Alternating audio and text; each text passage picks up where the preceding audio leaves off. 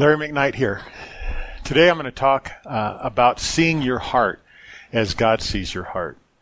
And I don't know if any of you have ever considered that question. It was a neat idea for me to begin to think about when I first felt like the Lord was leading me into an understanding of it. And then I thought, well, this will be simple, but it turns out there's a very, very important thing that happens around our hearts, a really important thing that happens when we think about them. And I think part of it comes from some translation bias, some theological bias that comes into Scripture. We're going to look at that today in this brief introduction. So again, we're going to talk for a bit about seeing your heart as God sees your heart and how important that is to being comfortable with God, to knowing who He is and how He sees you and who He thinks you are, and just setting you free to enjoy His love. So let's look at the first Scripture that has something to do with this. Here's a couple of points. Our hearts do have the capacity for good, even great good. Think about the amazing stories throughout history of people who put their life in harm's way for others or sacrificed themselves for other people. It's an amazing thing. On the other hand, we have a tendency to distrust our heart because you and I both know that both good and evil can come out of it. We can have wonderful, benevolent thoughts that flow out of our hearts, and we can also have terrible thoughts and thoughts of judgment or darkness and temptation, stuff like that. So what's the story with our heart, really? Is it right to question the skepticism that we have towards our heart? Or is it okay for us to have permission to consider that our heart might be more of a tool given to us by God than we thought? There's a particular passage of Scripture in Jeremiah 17:9, that in a lot of our lives have made it difficult to trust our heart. So let me read this to you. Jeremiah 17:9 says, "The heart is more deceitful than all else and is desperately wicked. Who can understand it?" The next verse goes on to say, "I, the Lord, search the heart, and I test the mind, even to give to each man according to his ways, according to the results of his deeds." So let me read one more time. "The heart is more deceitful than all else and is desperately sick." This is according to the New American Standard Translation. "Who can understand it? I, the Lord, search the heart, I test the mind, even to give to each man according to his ways, according to the results of his deeds." Let me show you on screen here a number of translations and how they approach the translation of this verse. I just read the New American Standard to you. "The heart is more deceitful than all else and is desperately sick." The New King James is a much more familiar sounding passage. It says, "The heart is deceitful above all else and desperately wicked. Who can know it?" Desperately wicked. The New Living Translation says, "The human heart is the most deceitful of all things and desperately wicked. Who really knows how bad it is?" And the NIV says, "The heart is deceitful above all things." And then the NIV makes this declaration, which I think is bold but not justified. "It is beyond a cure. Who can understand it?" The Message says, "The heart is hopelessly dark and deceitful, a puzzle that no one can figure out."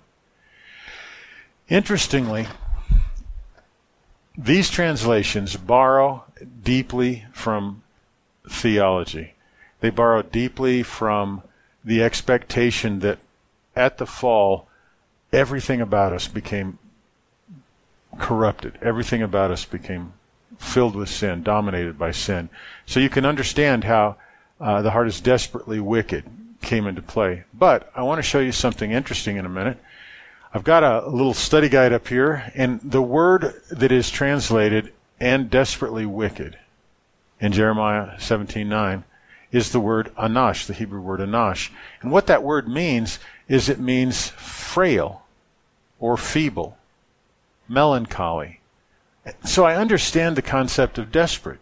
If you envision a frail, feeble person in the middle of a set of circumstances or in the middle of a crowd or in the middle of a challenge, the concept of desperation could easily come to mind.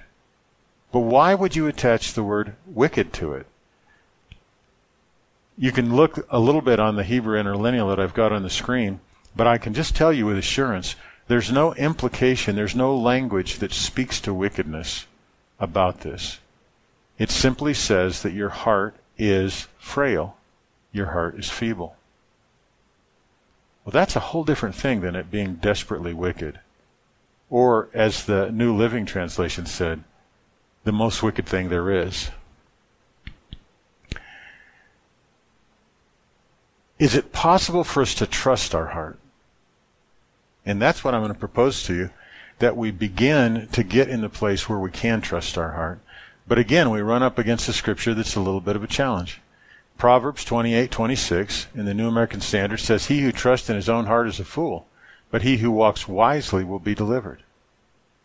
New King James, very similar. "He who trusts in his own heart is a fool, but whoever walks wisely will be delivered." New Living, the one that speaks about our heart as being the most desperate thing there is. "Those who trust their own insights are foolish, but anyone who walks in wisdom is safe." And so I don't think that this is saying we can't trust our heart. I think it's saying we can't trust our heart outside of the realms of wisdom.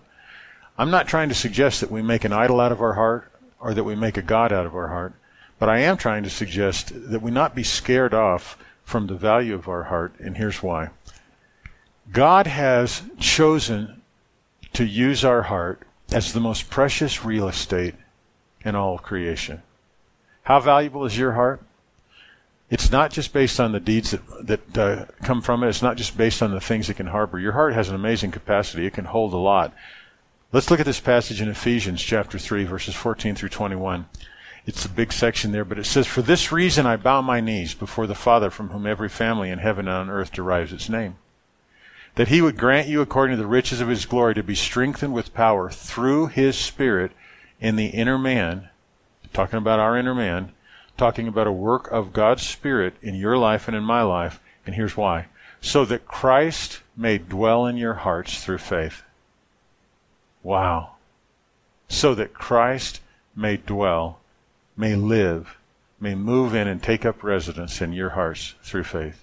One of the primary works of the Holy Spirit in the New Covenant is to expand the space of our hearts to make it possible for Jesus himself to live in there.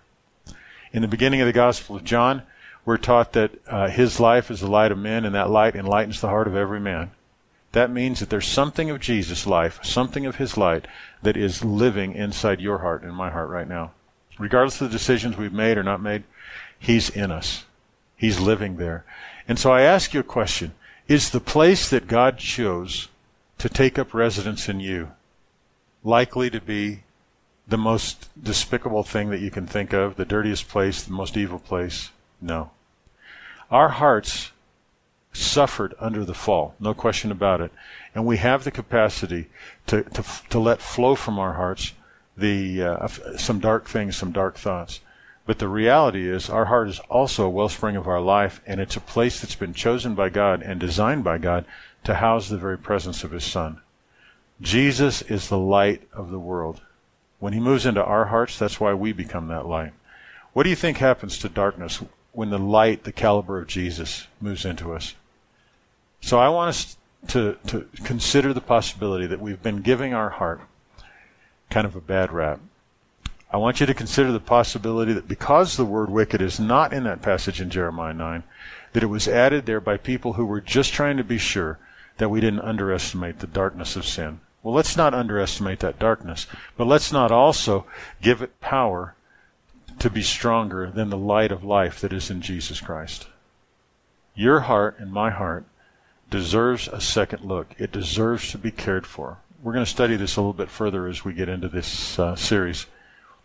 But the main reason that we need to change the way we think about our heart is it is the place that God has chosen to take up residence in the person of his Son, to devote the energy of his Holy Spirit to, and to act as a place of interface so that we can begin to hear his voice and learn his ways.